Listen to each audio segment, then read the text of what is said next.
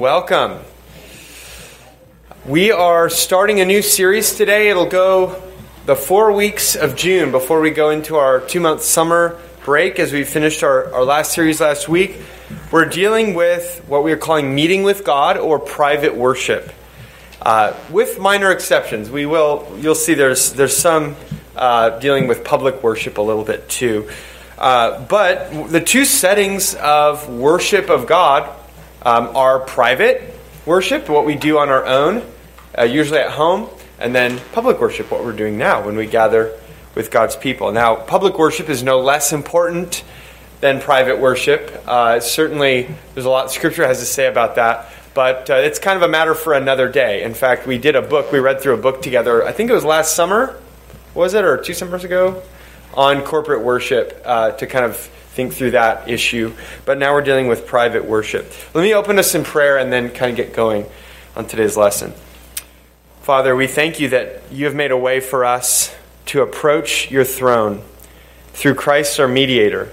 He has made every provision. He has done everything necessary to bring sinners near to you as cleansed, forgiven, adopted, and justified sons and daughters.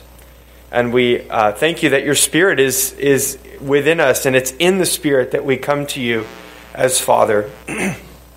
We pray that you would today help us to think clearly and biblically about what you've said about worship and how this ought to look in our lives. And we pray that it would be to the end that you would stir up in us greater devotion to you and lives that are lived for you in response to your grace in the gospel. Give me clarity and faithfulness in teaching. Give us all alertness of mind and softness of heart to hear your word. We pray all this in Jesus' name. Amen. Well, in the evangelical world, the common name that we often give to private worship is quiet time. And I'm not here to police language, but that's not my favorite terminology. Basically for 2 reasons. One is it doesn't actually say what we're doing. There's nothing about quiet time that actually indicates what it is we're doing during that time. And secondly, quietness is not really the point. Certainly is wise to find a quiet, circumstance. It's maybe a wise situation there to be in, but it's a secondary issue. The point isn't to be quiet. The point is to worship God in private. And we could also call it communion with God, private communion with God. And there's basically two essential components to it. One is that we hear God talking to us, which is in engaging with His Word in Scripture. And then we also respond and talk back to God, which is prayer. So there's essentially God talking to us and us talking to God. The Scripture and prayer are kind of the two. I mean, we sing as well. We can sing in private. And some of us should either only be singing in a very public setting or in a very private setting. No, but it's good to sing in private too. But we're not going to deal with that in this series. But a lot of what we say about prayer, essentially singing, although it's not exactly the same, it would fall into a lot of the same issues there. But to get us all thinking about this topic of private worship, we're going to do what we did last series at the beginning and just have a moment to write some answers to a few personal reflection questions, just to kind of get our hearts and minds ready for what we're talking about. So a few questions I have for you. The first is, what does your practice of private worship look like right now? How often do you do it? What do you do? How long do you usually do it? And essentially, have you seen any changes in that over recent years? So, what do you do? How often? How long? Has it changed lately? I'll give you a couple minutes on that one.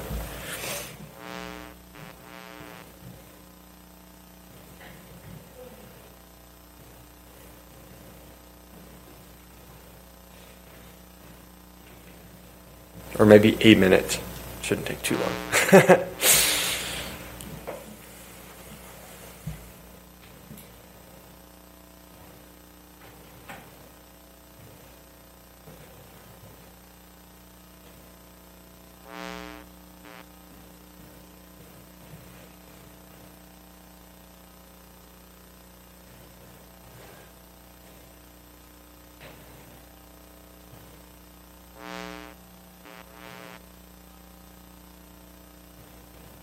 The second question is, how content are you with your practices here? Are there changes that you would like to see, or do you feel like what you're doing right now pretty much is a healthy and sustainable pattern of private worship? So are there changes you want to see? How content are you with your current pattern?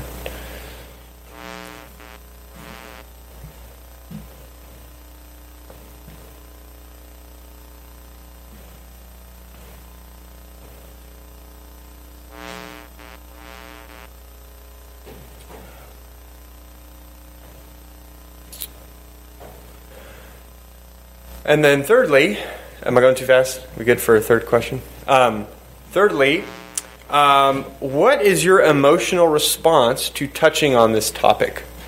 Is this immediately as we start talking about private worship, or even asking how often you do it? Is the first response a sense in your heart of maybe guilt or perplexity, just wondering, I'm not quite sure what I'm doing or what I should be doing? Or is it excitement? Or is it boredom?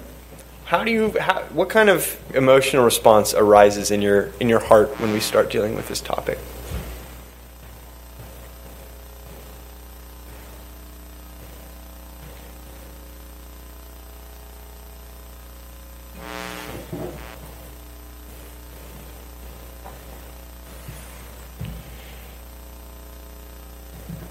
Just a little longer here.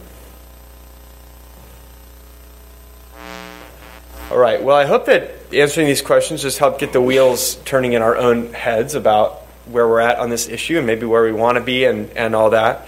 Often this can be a matter of guilty feelings, because I would say in question 2, a lot of us probably aren't quite content with where we are in this matter of private worship. The point of this class certainly is not to pile up guilt, but rather to encourage and remind us of our privileges we have in Christ, and to stir up just an increasing desire to make use of those privileges and draw near to God. So we don't want to pile up discouraging kind of guilt because there's no condemnation in Christ, but rather we want to stir ourselves and one another up to laying hold of the riches we have in Christ and giving practical tools for how to do that. So here's how this series is going to go. First, we're going to deal with some preliminary issues regarding meeting with God. And then we're going to look at 5 ways we engage with Scripture. So first, kind of in general about meeting with God. Then 5 ways of dealing with Scripture. And then we're going to deal with prayer. So today, we're going to deal with those preliminary issues and the first of the 5 ways of interacting with Scripture. Next week, we're going to deal with the other 4 ways of interacting with Scripture. And then the latter 2 weeks of the course, Jason Kenny will be teaching on prayer. Various aspects of prayer. So, any questions about what we've covered or the course before we go into on meeting with God? Okay, let's go ahead and talk about, first of all, the possibility of meeting with God. This is our first issue. Is it even possible to meet with God in private worship? This may be something that we've assumed for so long, we've never even thought about the possibility that it could be any other way. But the testimony of God's Word teaches that God is the initiator of any relationship that men or women or children can have with Him. Do you know what happens when humans try to initiate contact with God without responding to God's initiative? You know what kind of thing happens? We do things like try to build a tower to heaven from earth, like the Tower of Babel. Or we make up false gods, or we make up images to represent the true God, idols. All of these are man-made, sort of bottom-up attempts at meeting with God that aren't a response to His own initiative, His own revelation to us, and they're all an abomination to God. But the fact is that ever since creating us, God has been relating to us. And our meeting with God is ultimately a response to His movement toward us in grace and in self-revelation. So we're going to briefly survey the ways that He's done this. The first is called, we could see God has spoken in nature. God has spoken in nature there in your handout. Can anyone tell us what the theological name for this term of God's self-revelation in nature? What do we call this? Kind of Anyone familiar with this term? Wilson. General revelation. Very good. So this is generally available. It's broadcast everywhere. It's accessible to everyone. God has revealed his character and his moral will in nature, and it's available to all. So a couple of clear texts regarding this. Can I have someone be ready for Romans 1, verses 19 to 20, to read that in just a moment? Any volunteer? Romans 1, 19 to 20? Tyler, thank you. And I'm going to read Psalm 19, verses 1 and 4. Of course, there's 2 verses in between that kind of elaborate this point, but just for time. Psalm 19, 1 and 4. The heavens declare the glory of God, and the sky above proclaims his handiwork. Day to day pours out speech, and night to night reveals knowledge. Verse 4 says, their voice, that is like the heavenly bodies, their voice goes out through all the earth, and their words to the end of the world. So the psalmist is teaching that the heavenly bodies, the sun and the moon and the stars, proclaim God's glory, and it's broadcast over all the earth and the ends of the world. So everybody sees the heavens, and everybody should be able to see that God is glorious. He's the one that made these things. Paul makes a very similar point in the text, Romans 1, 19 to 20, that Tyler is going to read. For what can be known about God is plain to them, because God has shown it to them. For his invisible attributes, namely his eternal power and divine nature, have been clearly perceived ever since the creation of the world and the things that have been made. So they are without excuse. Thank you. So Paul, in the context, he's explaining why people are accountable to God for unrighteousness and under his wrath. That's kind of starting this argument toward the gospel in the beginning of Romans. And so his sort of proof of why everybody's accountable for sin, even people who were outside of, say, the stream of redemptive history, they never heard, they weren't at Sinai, they never heard the law, they never heard what we have in Scripture. But he's saying the knowledge of God is publicly available in nature to all people all over the world. So everybody knows better. Everybody knows who God is. He's made it clear. And we're not going to look there, but a little bit later in Romans 2, verses 14 to 15, this extends to our conscience, where we actually have some sense of the moral will of God directly written into our conscience, so that, again, we're accountable for breaking it. Both Jews and Gentiles, people who, again, never came under the hearing of the law or the prophets and people like this. So this is God speaking in nature, but secondly, God has spoken in history. And I'm not talking about God speaking by means of the progression of history. I just mean God speaking throughout history. General revelation, you probably could pick this up by the way we described it. It's enough for accountability. It's enough for guilt. But it's not enough for salvation. Ever since Adam and Eve fell into sin in the garden, we have needed more revelation from God. We've needed knowledge about more than just his existence and character. And what he wants from us, but we've needed knowledge about how to be saved from our sin, how he's working in the world to redeem us from our lawlessness. We've been estranged from God, and we've kind of been using Old Testament terminology. We've lacked a way to ascend the mountain of the Lord and be near him. And so he's had to reveal himself more specially than simply what's available in general revelation. So right there in the garden with Adam and Eve, he started doing this. He began giving what we call special revelation, which is just more specific revelation about himself and his redeeming plan. That's not generally available to all. People have to hear it. It has to be communicated. Again, special revelation is initiated by God. He's the one. It's not like people say, "Hey, God, what are we going to do?" You know, and then he said, "Well, okay, here's the plan." He said, "Here's what I'm going to do." He took the initiative, and all along the way, he was taking the initiative to reveal himself to people. He approached Adam and Eve in the garden right after the fall and promised the serpent-crushing seed. There in Genesis, you can see chapter 3, verses 8 to 19. Zooming ahead many years, he's the one who approached Noah in Genesis 6, verses 12 and 13, and told him to build an ark to escape the flood of judgment. Far later, still in Genesis 12, 1 to 3, we hear that he approached Abram, who is a pagan idolater and certainly a man who wasn't seeking after God, and promised Abram an eternal covenant through his descendants that would lead to a blessing for all the nations. So there's this pattern all the way through, and it goes on. Abraham's family, which becomes the covenant nation of Israel, Moses, and then eventually a long series of prophets. As God reveals himself, it's always God's initiative to reveal himself to his people. So throughout history, God has chosen to reveal himself, and that's what we call special revelation. Any thoughts or questions about these things so far? Kind of surveying a lot of biblical material very quickly, just for this one theme here. But thirdly, God has spoken in his Son. So all this special revelation wasn't just God, miscellaneous things, God, oh, by the way, telling people various things that are disconnected. It was all about a plan. It was all about one specific plan. And the plan was, again, something of God's initiative, God's design, and God's work to fulfill. And it was a plan to send his Son into the world as the incarnate God-man, Jesus Christ. And the New Testament represents Jesus in his coming as the pinnacle of God's revelation. That God has never and will never speak more clearly to us than in sending Christ in the flesh. So would someone be willing to read John chapter 1, verses 1 and 14? So Gary, thank you. In the beginning was the Word, and the Word was with God, and the Word was God.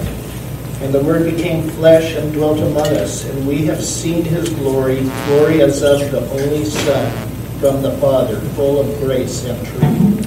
Thank you. So we've known about the Word of God. We've been hearing the Word of God. If you read the Bible, the Word of God has been occurring, like I said, ever since the Garden of Eden, and it's come through Moses and the prophets, etc. And then John tells us this amazing thing, and this is how he frames the coming of Jesus, is that, oh, by the way, the Word of God is an eternal person who is with God and is God. He shares the nature of God, but he's also a different person from God the Father. And that's the one who became flesh and came to us. So Jesus' coming is, it's a profound act of revelation and self-expression from God, that the very person whose personhood is the expression of God came to us. This is the most climactic and ultimate way God could speak to us, is in sending the person who is the Word.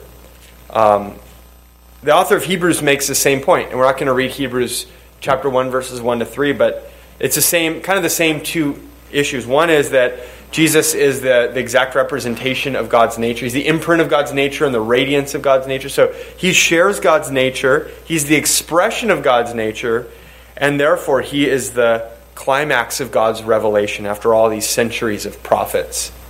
There's that contrast drawn, that he had spoken all these years to the prophets. Now, finally, he's spoken through his Son. But then, that's not the end. Even though that's the high point, that's not the end of the story with regard to Revelation. Because also, the next point is that God has spoken in Scripture. To compress a bunch of the story that probably all of us or most of us know, Jesus is not here on earth in the flesh anymore. You know the story. He lived a righteous life on behalf of sinners. He went to the cross to atone for us, for our sins. He descended into the grave. He rose to life on the third day. He ascended into heaven, where he now sits at the right hand of God the Father.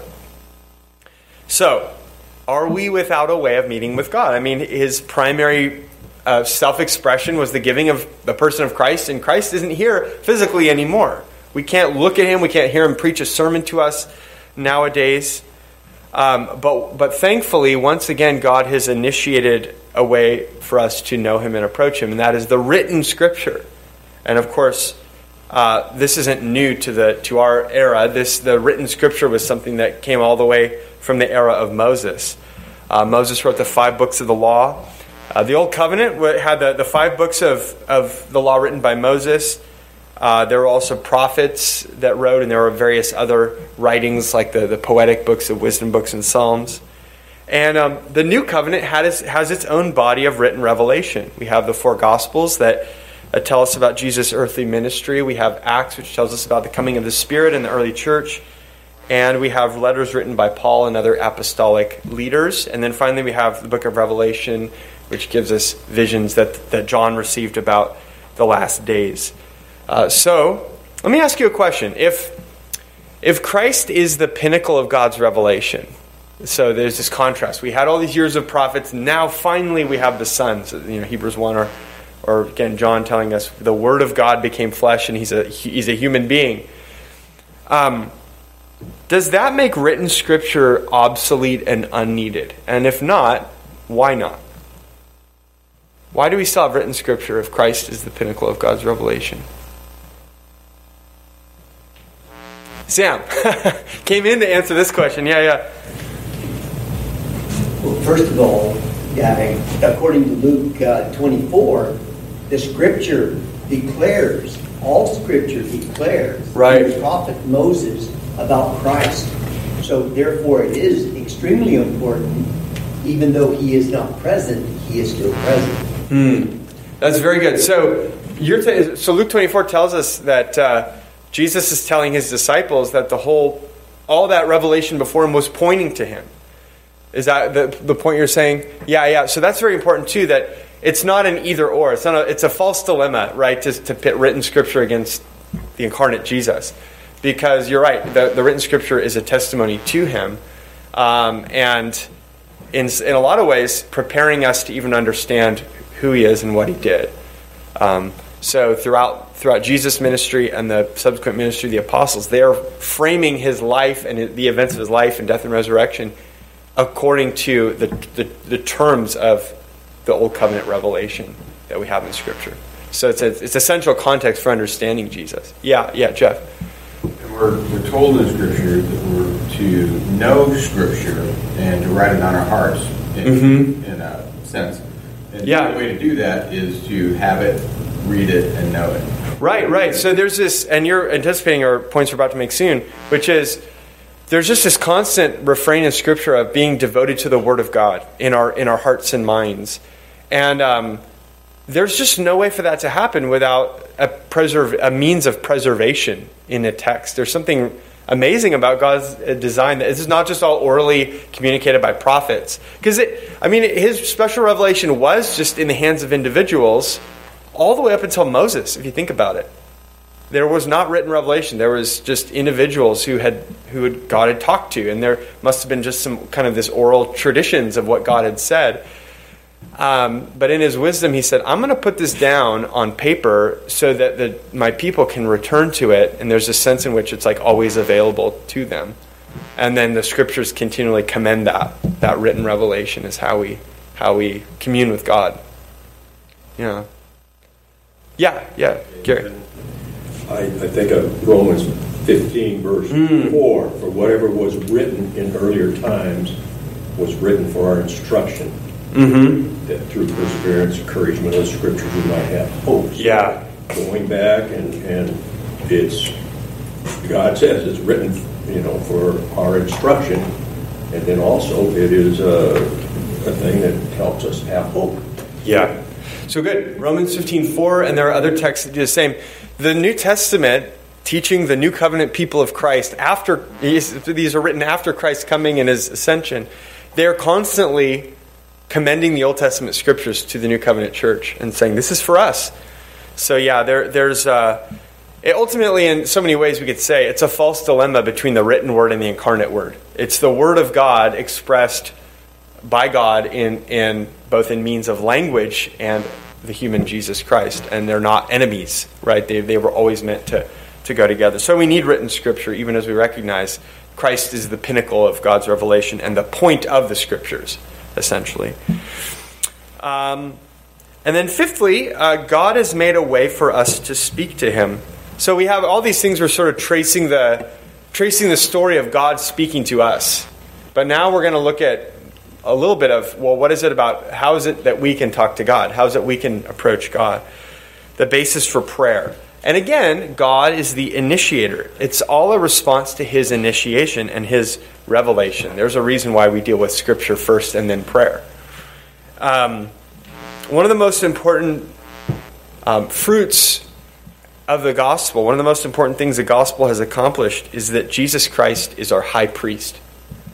He's our mediator with God. And he has made a way for us to spiritually approach God's throne and find him ready to hear and answer our prayers. This is a precious truth of what Christ has done. This is where we really get into the riches of the gospel, what we have in his redemption. Would someone be willing to read Hebrews chapter 4, verses 14 to 16? Yeah, Wilson, thanks. And Patty, can I call on you later for Ephesians 2:18? Thank you. Since then we have a great high priest who has passed through the heavens, Jesus, the Son of God. Let us hold fast our confession. For we do not have a high priest who is unable to sympathize with our weaknesses, but one who in every respect has been tempted as we are, yet without sin. Let us then with confidence draw near to the throne of grace, that we may receive mercy and find grace to help in time of need. Almost needs no comment, right? Just the first couple verses are just building up. Like, look what we have in Jesus. We have the great high priest. He's passed through the heavens for us. Of course, this is following a lot of argumentation about Jesus being the true Adam who represents us and all this. And then saying, therefore, what do we do about it? Verse 16, let's go with confidence to the throne and find God to be, his posture toward us is one of grace and readiness to hear. He uses this terminology of God as a father, like when Jesus calls us to pray in the Sermon on the Mount. Remember, he says, look, all you evil fathers, when your kid asks you for bread, you give him bread, right? How much better is your heavenly Father? He's ready to help. He's ready to give grace in our time of need, which is our time of sin and our time of being burdened by trials and confusion. And oftentimes when we feel like God isn't ready to hear us, that's the time of need. So he's saying that's when we go. So God has made a way, just a beautifully open door for us to seek him in prayer. And finally, God has given us his Spirit to draw us to worship him. As rich as the truth is here, we can only touch on it very briefly. But again, we have the blessing of the Son, Jesus, as our high priest who opens a way for us to go to God. But again, there has to be something internal in us, not just the objective, we now have the ability to approach God, but there has to be something in us that moves us to want to do that. And God has met that need as well. This is the Spirit. Jesus sent the Holy Spirit from the Father to indwell his people. And the Spirit is the person of the Godhead most directly responsible for granting and cultivating life. And part of what this life is that the Holy Spirit produces in us is that he draws us from the heart to worship God. And so, Patty, would you read Ephesians 2:18, please? For through him we both have access in one Spirit to the Father. Thank you. A brief little Trinitarian verse. The him there in context is Christ. So through Christ, he's the mediator. We have access in one Spirit to the destination of the Father. So this kind of tracks with the Hebrews passage, but we see it's in the Spirit. The in the Spirit is the focal point I want to draw out here, that we don't draw near to God in the flesh. The flesh, which is our kind of old human sinful nature, would drive us the opposite way. The flesh would never drive us toward the Lord. We draw near to God because of the life he's put in us, and the life that is the Spirit, who's really drawing us toward the love and unity that the Father, Son, and Spirit have always shared from eternity. So we get not only the way open for us to approach God, but we get to this sort of heart magnet, right? that makes us draw that direction. That's the Spirit of God. So any desire to pray and any desire to come under God's word and to hear from God is the product of the Spirit-given new life that we have in Christ. So God has taken all the initiative to make two-way communion between us and him possible. We can hear him speaking to us in Christ, and we can hear him speaking to us specifically through the living written word that tells us of Christ, and we can access his throne to respond back to him in prayer. So before we move on and talk about the desirability of meeting with God, any thoughts, further reflections on these things or questions? Yeah, Patty. Is it a good prayer or a right prayer to say, Lord, fill me with your Spirit, that I would be drawn to you more and more? Yeah, it is. So you're saying, is it a good prayer to say, fill me with your Spirit to draw me to you more and more? Yeah, you hear there's a sense in which we understand as believers we've been indwelled permanently by the Spirit. But there's another sense in which we should long for and seek for the ongoing kind of increase of the Spirit's lead in us and his influence in us. And so you see people, or Jesus telling in the Luke version, I just said, won't your Father give you good things if you ask? In Matthew he says good things, and in Luke he says, won't your Father give the Holy Spirit to those who ask? And he's talking to disciples. I don't think he's talking about conversion. I don't think he's telling lost people to ask for the Holy Spirit so they'll be indwelled for the first time. I think he's saying, as ongoing disciples, ask for the Holy Spirit to more and more do his thing in us. And then you have that terminology in Ephesians 5 of being filled with the Spirit as an ongoing activity of believers. So absolutely. It's a great prayer. Marcy. Comment. I was listening to R.C. Sproul a long time ago, and in one of his sermons, I don't remember the whole sermon, but one of the sentences was, we need Jesus Christ in order to worship Jesus Christ, meaning we cannot do it on our own. Jesus Christ has to call us to himself before we can even consider worshiping him. And it's just so profound to me. Yeah, that's very true. Our worship is always a response to his initiating grace. And so we need Christ in order to worship Christ. Absolutely. Good. I appreciate those inputs. Let's talk a little bit about the desirability or kind of motives for meeting with God. And of course, I'm sure we could generate a lot more. An endless list. But we'll just look at 6 here. The first one is that he's worthy. He is worthy of us to meet with him in worship. Worship has to do with recognizing God's worth. And just to anticipate a verse that we're going to look at in our sermon a little bit later, Isaiah 42:12. It says, let them, which is all the people of the world, let them give glory to the Lord and declare his praise in the coastlands. So giving glory to God, it means to ascribe weightiness and importance to God. It's recognizing that he's important and he's worth being sought. He's worth our seeking. Whatever we spend time seeking, we are assigning worth to. We're making a claim about the worthiness of the thing that we spend time seeking. And so what could be more worthy of our time and attention than God? So first of all, he's worthy. Secondly, we belong to him. Would someone get ready to read Galatians 4, verses 4 to 6, please? So someone just cue that up in their Bible. Volunteer. Matt Boyd, thank you. Christ has brought us into a family relationship with the triune God. We've already kind of talked about this in Ephesians 2:18. But we were once distant strangers in sin, and now, through the cleansing and justifying work of Jesus' blood, we have been adopted, we've been brought into the family, and so now we belong at the family dinner table. It's the place, it's almost like if you had your family dinner and one of your kids didn't show up. Something would be amiss, unless, they had a good thing that, an excuse, like something everyone knows, their sports practice or whatever. But if someone just was a no-show, you'd be like, why aren't you here? You belong here at our family dinner table. And we belong at the table with God because we're his adopted children. So, Matt, would you read that text, please? But when the fullness of time had come, God sent forth his Son, born of a woman, born under the law, to redeem those who were under the law, so that we might receive adoption as sons. And because you are sons, God has sent the Spirit of his Son into our hearts, crying, Abba, Father. Thank you. So we are adopted as sons. This is, again, another text that talks about that same thing. That part of being sons is we have the Spirit of the Son, the Spirit of Christ in our hearts, stirring us up with family affections to call God our Father, which kind of relates back to that's why we worship, is God has given us a Spirit to draw us to him as children who seek our Father.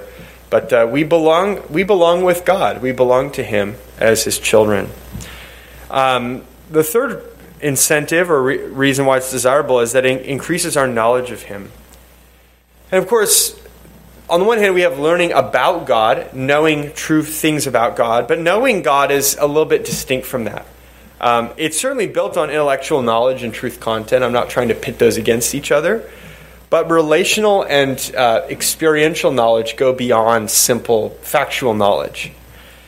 Knowing God personally, which is knowing about Him, but knowing Him experientially, is a great privilege for His children. The Bible tells us that this treasure is worth more than wisdom and wealth and strength. So Jeremiah 9, verses 23 to 24. Thus says the Lord, let not the wise man boast in his wisdom, let not the mighty man boast in his might, let not the rich man boast in his riches, but let him who boasts boast in this, that he understands and knows me, that I am the Lord who practices steadfast love, justice, and righteousness in the earth. For in these things I delight, declares the Lord.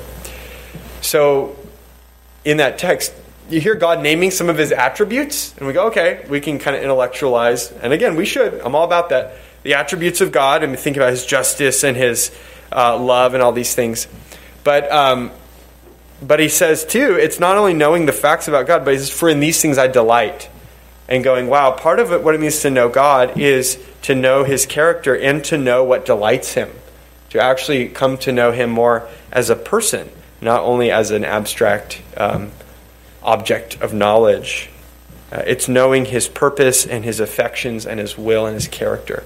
And you don't get this kind of knowledge without spending time with someone, hearing Him speak to us in the Word and speaking back to Him in prayer. Fourthly, it deepens our worship of Him to spend time with God. This is a natural outgrowth of the point we just saw. To know Him truly and to grow into, again, knowing about Him and knowing Him is to be led to worship Him. And in Romans, Paul, you may be familiar, in Romans 9 to 11, Paul gets into the weeds with kind of salvation history and election and Israel and the nations. It's very technical, it's very heady. But he kind of comes out, he emerges from the thicket, so to speak, doing what? Praising God. Just this declaration of praise because of the way that God's work in salvation history declares His eternal glory. So he says in Romans 11, verses 33 and 36, "Oh, the depth of the riches and wisdom and knowledge of God! How unsearchable are His judgments and how inscrutable His ways!" And then he goes on in 36 and says, "For from Him and through Him and to Him are all things. To Him be glory forever. Amen." So just meditating on God and His work in history leads him to kind of come up for air and just, oh, how unfathomable and how great is God in His ways. So spending time thinking about God, His works of salvation, and how they display His character leads to worship, leads to praise. Fifthly, it leads to growth and maturity. Could I have someone read Psalm 1, verses 1 to 3? So I need one reader for Psalm 1, verses 1 to 3, and another reader for Colossians 2, Colossians chapter 2, verses 6 and 7.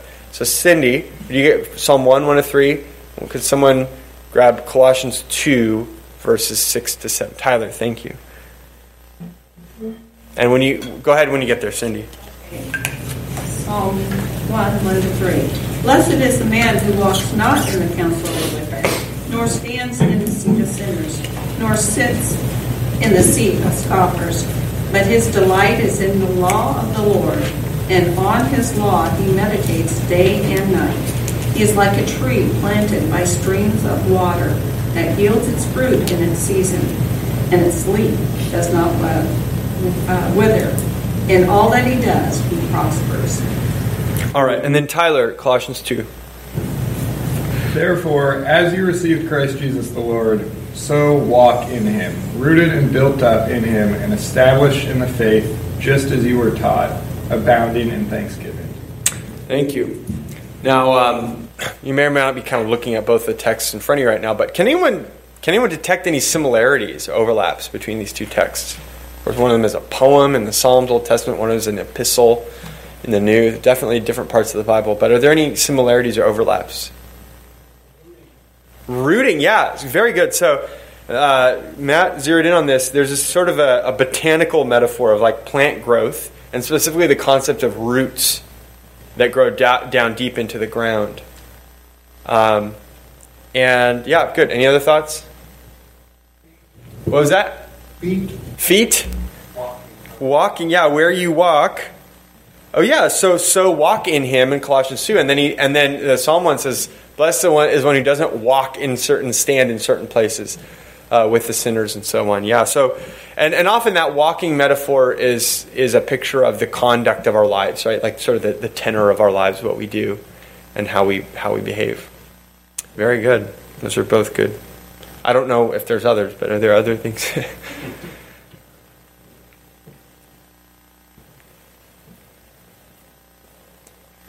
This Psalm 1 talks explicitly about the Scriptures, the law of the Lord, which I think is best understood not merely as commands, but it could also be translated instruction or teaching. So it's just a broader sense of everything God has revealed, both His commands, but also various ways. Basically, everything in His Scripture is His teaching and His instruction.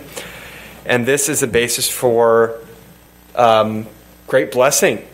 And we don't have an explicit reference to Scripture in Colossians 2, but he talks about established in the faith, just as you were taught, which refers to a truth content that was, the faith isn't the experience of faith, but it's the content of the faith that was preached to the Colossians, the gospel and the truths of Christ. And so he's saying, this content of truth about Christ that you were first taught and that you first believed, keep walking in Christ according to this truth, and kind of keep putting your roots down deeper and deeper in it and being more deeply established in it.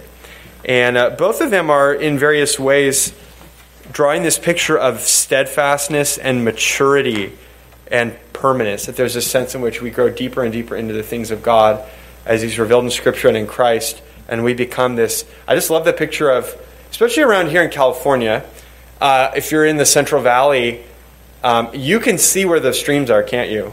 When there's just these vast, of flat land of no vegetation, or maybe just irrigated agriculture, and then you see where there's a stream, suddenly there's a strip of lush green vegetation, and if you get up close to some of those trees, there's some massive trees that are just growing all along the banks of streams because they have they have the best access to water.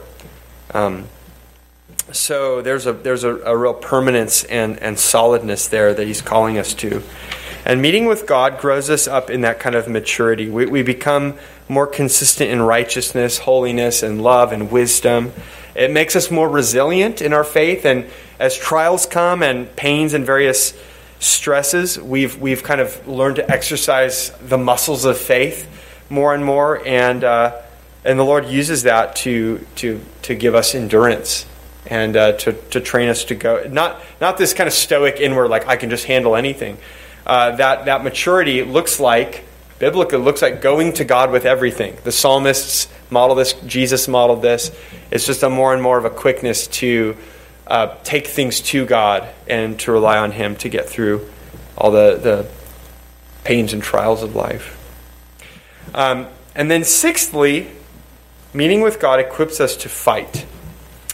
It equips us for the Christian life, not only in just this general sense of maturity and righteousness, but it also strengthens us against enemies that would threaten our faith. The enemies of both the enemy within and our own flesh, our own hearts, the devil and his use of the world to try to ensnare us and draw us away from Christ. Paul commends to us in Ephesians 6 the armor of God, which is how we fight our spiritual warfare. And he ends the whole thing with the word and prayer. In Ephesians 6, verses 17 to 18, he says, "And take the helmet of salvation and the sword of the Spirit, which is the word of God, praying at all times in the Spirit, with all prayer and supplication. To that end, keep alert with all perseverance, making supplication for the saints." So he's saying, as we fight Satan and his schemes, are kind of there's all these benefits of salvation he's gone through for the armor of God, but then he kind of ends with, you need to wield the sword of the Spirit, which is the word, and we need to pray. So these equip us to fight and to endure in faith. Does anyone else think of any benefits or incentives to private worship of God besides these 6 that we've covered? These are all pretty broad, so you may or may not think of others. Yeah, Patty. Have great joy in worshiping our Creator. Yeah. We have a God-shaped hole in ourselves. Yeah. that worship Yeah. of Him fills, and only that. Yeah, absolutely. So we were made in His image to commune with Him, and that was how it was supposed to be before sin, and sin has kind of separated us from God. But now that Christ has brought us back, in worshiping and meeting with God, we're essentially, this is us doing what we were made to do, which is to commune with God. And that's a good point, Patty, too, that in some ways it's kind of erroneous to even say, like, well, what is worship for? It's like, well, in some ways everything else is for. Worship is the last end, the deepest point of our very existence is to worship God. So it doesn't need further justification. So that's kind of a good sort of like the final end of it all, is that we were made for God. And we find our greatest blessing in fulfilling that function as worshipers of God. Yeah, Gary. And then Wilson. As just like in corporate worship, as we grow in our relationship with God through personal relationship, through personal worship, we're more effective in our ministry to others. Yes. So it equips us to, not just this self-contained mature person, but a mature person who's bearing fruit in relationship to others, who's being a blessing for Christ's sake in other people's lives. Absolutely. And Wilson? He took my answer. Oh, okay. I was going to say it whets our appetites for meeting with others that have the same desires. Yeah. You just overflow and spill and receive. And yeah, absolutely. Yeah, good. Those are good points. So there's this sort of a circularity between, and Greg's made this point in the past, there's sort of a circularity between private and public worship, that each one kind of stirs us up to more zealously and devotedly pursue the other, right? So when we're worshiping God in private throughout the week, it gives us a real hunger to meet with God's people and keep stirring each other up. But then when we meet with God's people, it stirs us up to then go off and spend our week with God, devoted to God. So, and that's a good point too. All these benefits are also true of public worship. So this isn't all just only for when we meet with God on our own. The fact, though, is if 6 days a week we are giving almost no thought to God, almost no thought to His Word, almost no time in prayer with Him, the benefits that we draw, even from our Sunday gatherings, would be severely limited. Even if we should all come for all the Sunday gatherings 3 times a week, I highly commend it to you. But even if you do that, and that's all you're doing with God, by Thursday or Friday, God will seem very distant and foreign. The world and sin will seem very near and normal. That's just our hearts can't just go off of that one day. Now, there's a lot of ways we can draw from what we got that one day. There's a whole other conversation with thinking through what we've heard in the sermon and things like that. But what I mean is, we need to be engaging with God throughout the week, or we're not going to be that Psalm 1 person by any stretch. So with those preliminary matters behind us, let's pivot and spend the rest of our time starting with the issue of Bible intake, how we engage with Scripture. And various people have identified 5 ways of engaging with Scripture. And so the 5 that we're going to look at are hearing, reading, studying, meditating, and memorizing. Again, today we're just going to learn about hearing, and then next week, Lord willing, we'll deal with the other 4. When we hear about like being in God's Word, which of those 5 is there any of those 5 that kind of most naturally occur to you? That what are you thinking of first?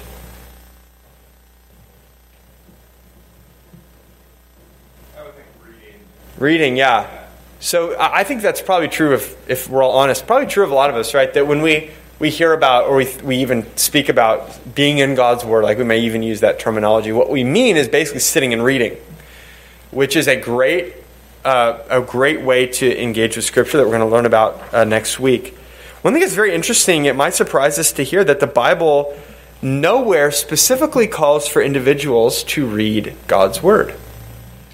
And that is because in that era, the individual Old Covenant Israelites or the New Covenant believers didn't have their own Bibles. This is really something that has been only possible and practical for every Christian to have a Bible since the invention of the printing press in the late Middle Ages. And so that doesn't mean that it doesn't matter if you read your Bible or not. I'm not saying that. But what I'm saying is the Bible commends a life, kind of to what I think Jeff said earlier. the Bible commends a life that's saturated with God's word that we read about in Psalm 1. Psalm 119. Smokey will once again give us a word out of Psalm 119 later this evening, as he's been. A life saturated with God's word in our thinking, in our loving, in our desiring, in our doing.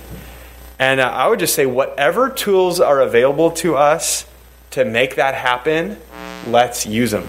So I'm not saying don't read the Bible, but I'm just saying it's maybe as a way of re-emphasizing hearing Scripture. That hearing Scripture actually is an explicitly biblical means of Bible intake. Now this, as I said, this is kind of an exception to this focus on private worship, because this isn't just private worship. Actually, hearing is basically mostly something we do in public worship. But since we're dealing with this umbrella of kind of different ways we receive God's word, it probably would be beneficial to talk about hearing Scripture. So Scripture, because like I said, people didn't have their own Bibles at home. Scripture has more to say about hearing Scripture read than it does about private reading. And this spans both the Old and the New Covenants.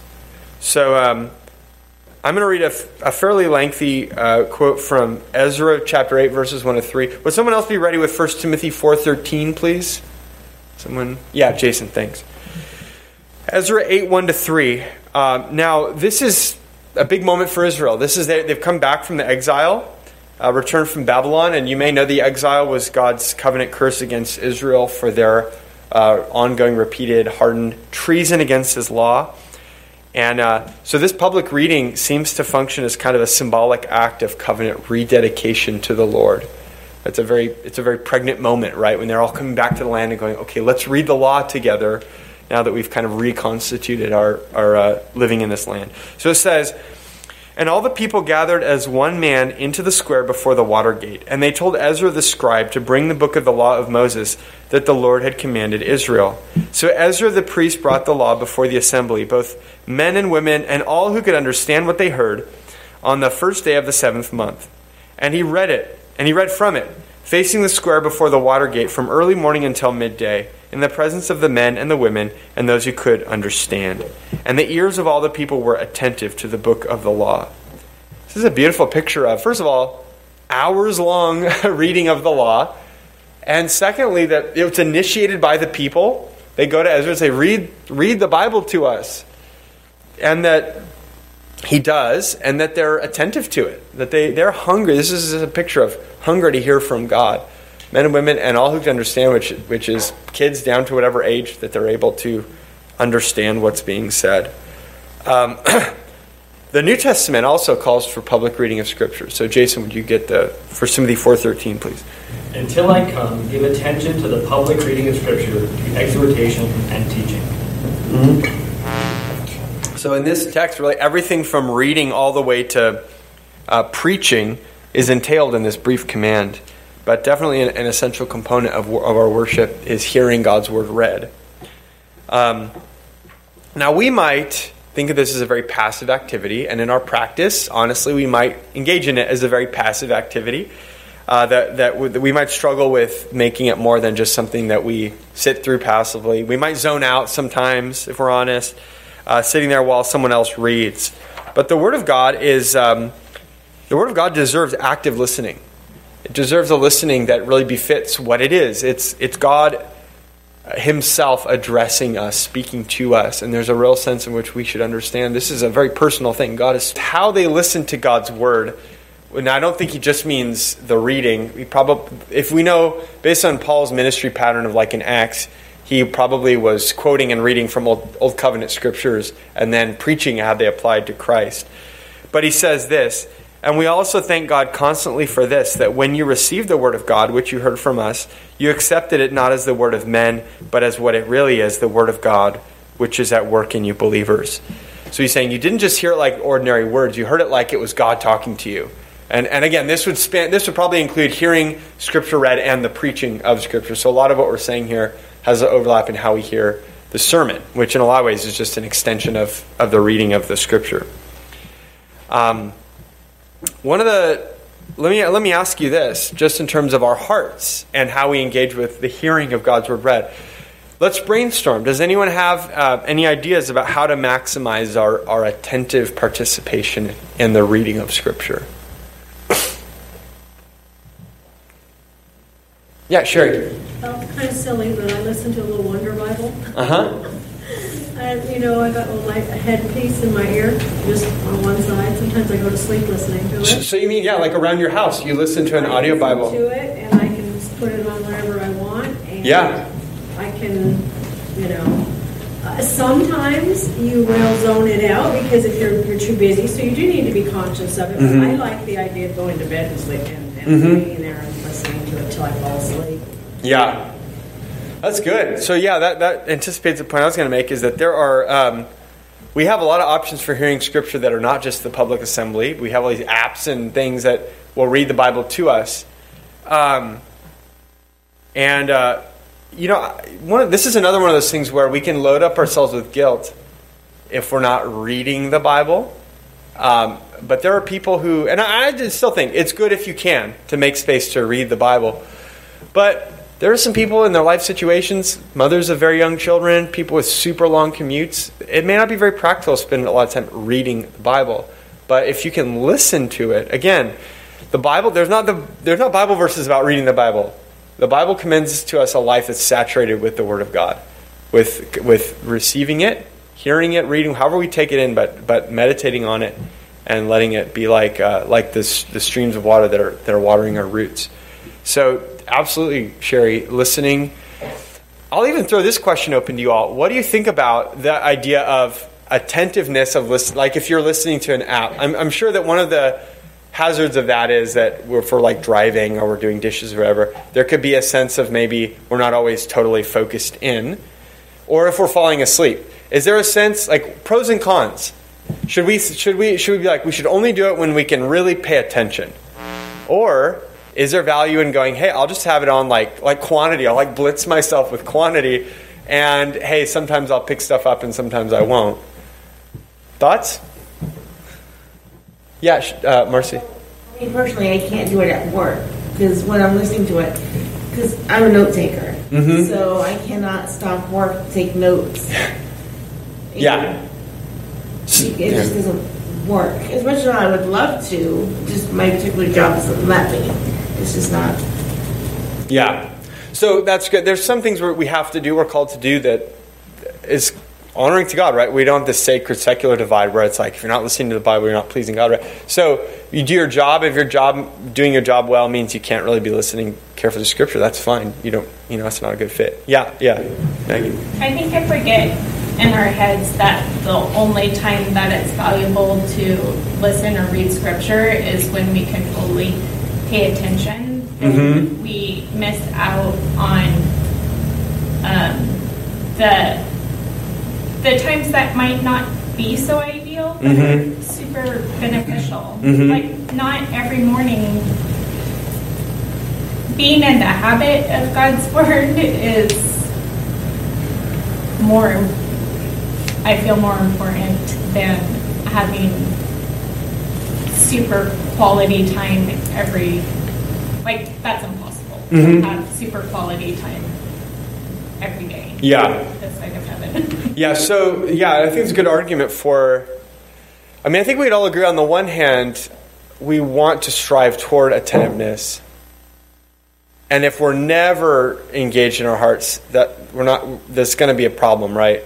But to Maggie's point, maybe to sum it up, the perfect is the enemy of the good or whatever. Like where if I can't be totally 100% zoned in, then it's bad for me to do it at all. Well, there could be times where quantity has its own value, right? You're kind of in and out, but you could catch a snippet where you're like, oh wow, like I never really thought about that verse, right? That hit me in a new way. So there can be value in our reading or our hearing, yeah, for sure. The habit can be very valuable. I think, I'll go Dee Dee and then Christy. I think if for myself, if I sat there and said, I'm just going to listen to the Word of God, I would find my mind wandering, and it wouldn't be a good quality time for me. But if I'm driving my car somewhere, or I'm on a walk, or on a run, or on a bike ride, doing something else, I find I'm much more attentive that way. Because I've got something else I'm doing, my mind can be more focused on what I'm hearing. If I'm just sitting still, Yeah. listening, I'll be like, I should be doing this. I should be doing that. Yeah. I guess it's individual preference, but I think I'd pick up a lot more when I'm, out in the walk or driving to my work or whatever. Yeah, that's good. I've found similar things with like prayer too. That when you're walking or driving, sometimes there can be somehow it can kind of focus us in a little to hear better. Yeah.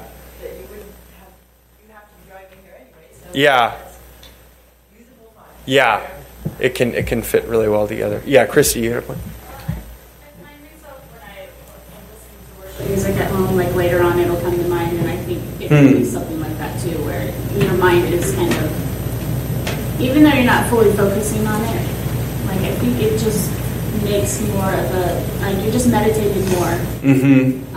And then later, I think you could recall those things more, just like you would a song. Good point. So it kind of gets into our bones, right? Like a song where we're not always consciously thinking about it, but sometimes it'll pop up in various times, and it's like, wow, that's really good we do these little catechism songs with the kids, and there's one that says, I'm not going to sing it, sorry. What is faith in Jesus? What is faith in Jesus Christ? And the answer is, it's receiving and resting on Him alone for salvation, as He has offered us in the gospel. And as I was getting ready for last week's sermon, which, as you may recall, is all about receiving Christ for all He is, receiving and resting on Christ for all He is, that song was just circling in my head. It's receiving and resting on Him alone. And I was like, wow, I'm glad that we spend time as a family learning this little song. And it's popping up in my head, and it just kind of was nice. It was helpful for the sermon. So anyway, Tyler, I'll let you have the last word. This is probably, I'm sure this is true of any way that you're intaking God's word. But something I would want to be careful of is just thinking about my heart and my heart motivation for doing it. If I have a mindset of I need to check the box every day of getting some Bible in me, and it's just very more legalistic and external, then that could be a very simple way to check the box without really ever engaging with it or thinking about it. Not that it couldn't still benefit you, but for me at least, that would be something I would want to be aware of just not getting into a mindset of just, this is a convenient time that I can just check the box.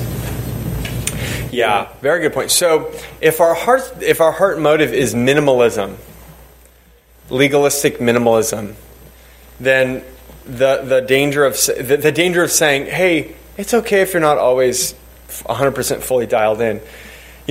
Our legalistic heart's trying to find the loophole. It's great, I can just put it on and zone out, and I'm still pleasing God. We've totally, if we put it in that context, we're totally missing the point, right? All these motives of, we want, with the desires to draw near to God, to know Him better. And if there's a sense of, it's kind of the ambient noise of my life at times to hear from Him, because I love Him and I want to pick stuff up here and there, that's very different than, because then I can feel okay, I did my job and God is fine with me today or whatever. So that, very good. Often just the heart motive is going to be the major issue at the bottom of all this. We'll go Willie and then Gary.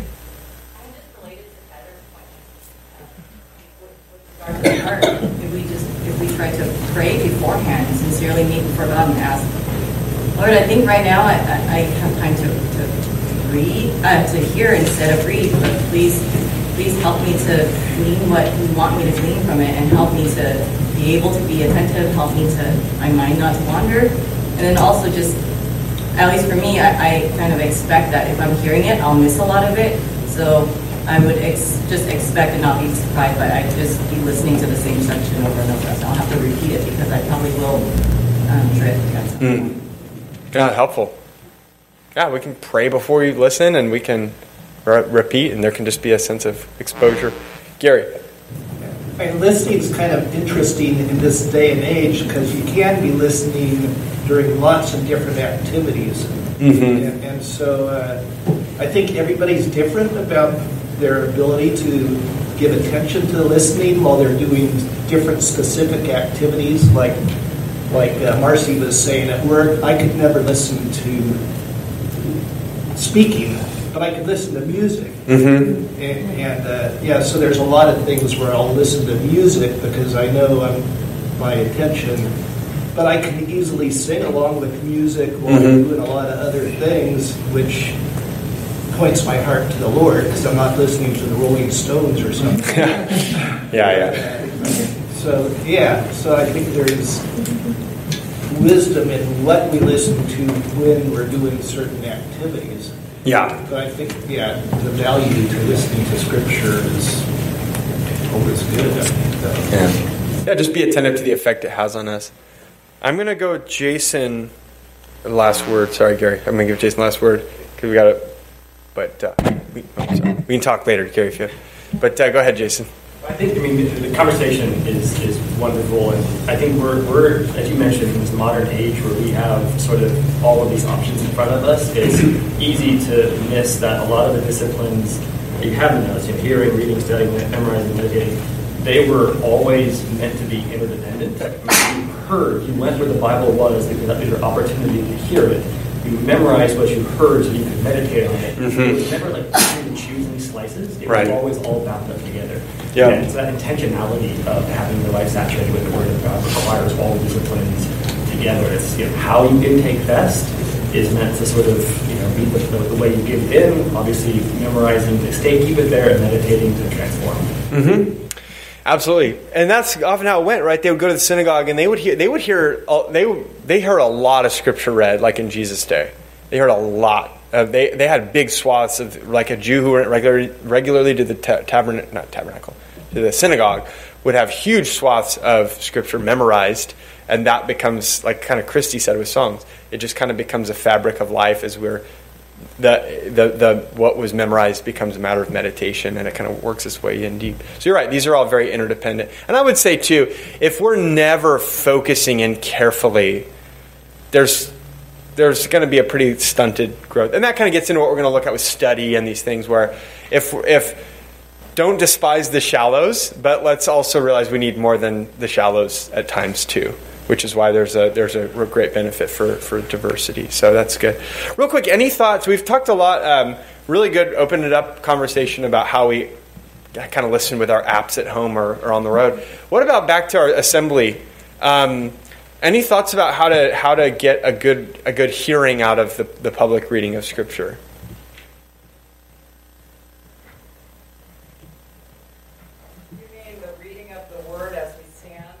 Yeah.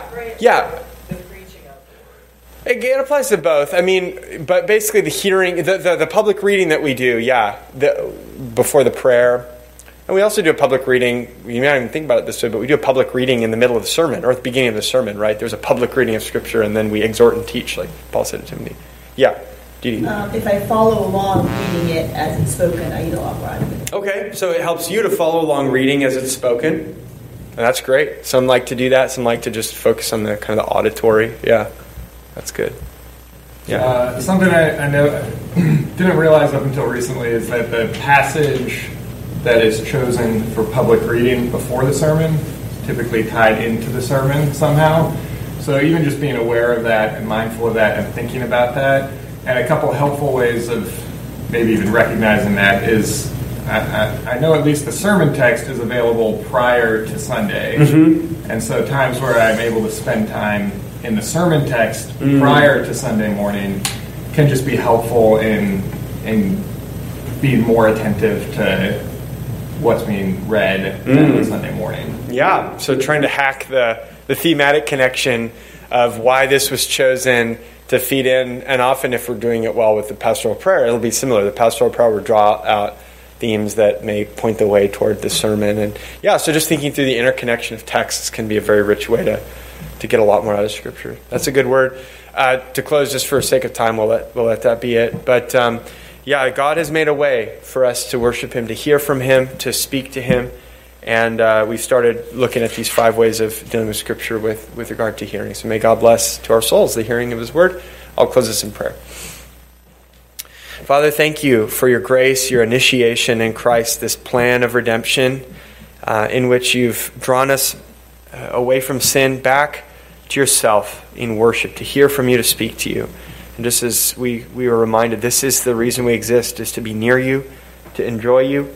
And we pray that our private and public worship would all be to this end, that we'd mature in Christ, that we would just more and more live this blessed existence of being rooted deeply in Christ and in you, the triune God.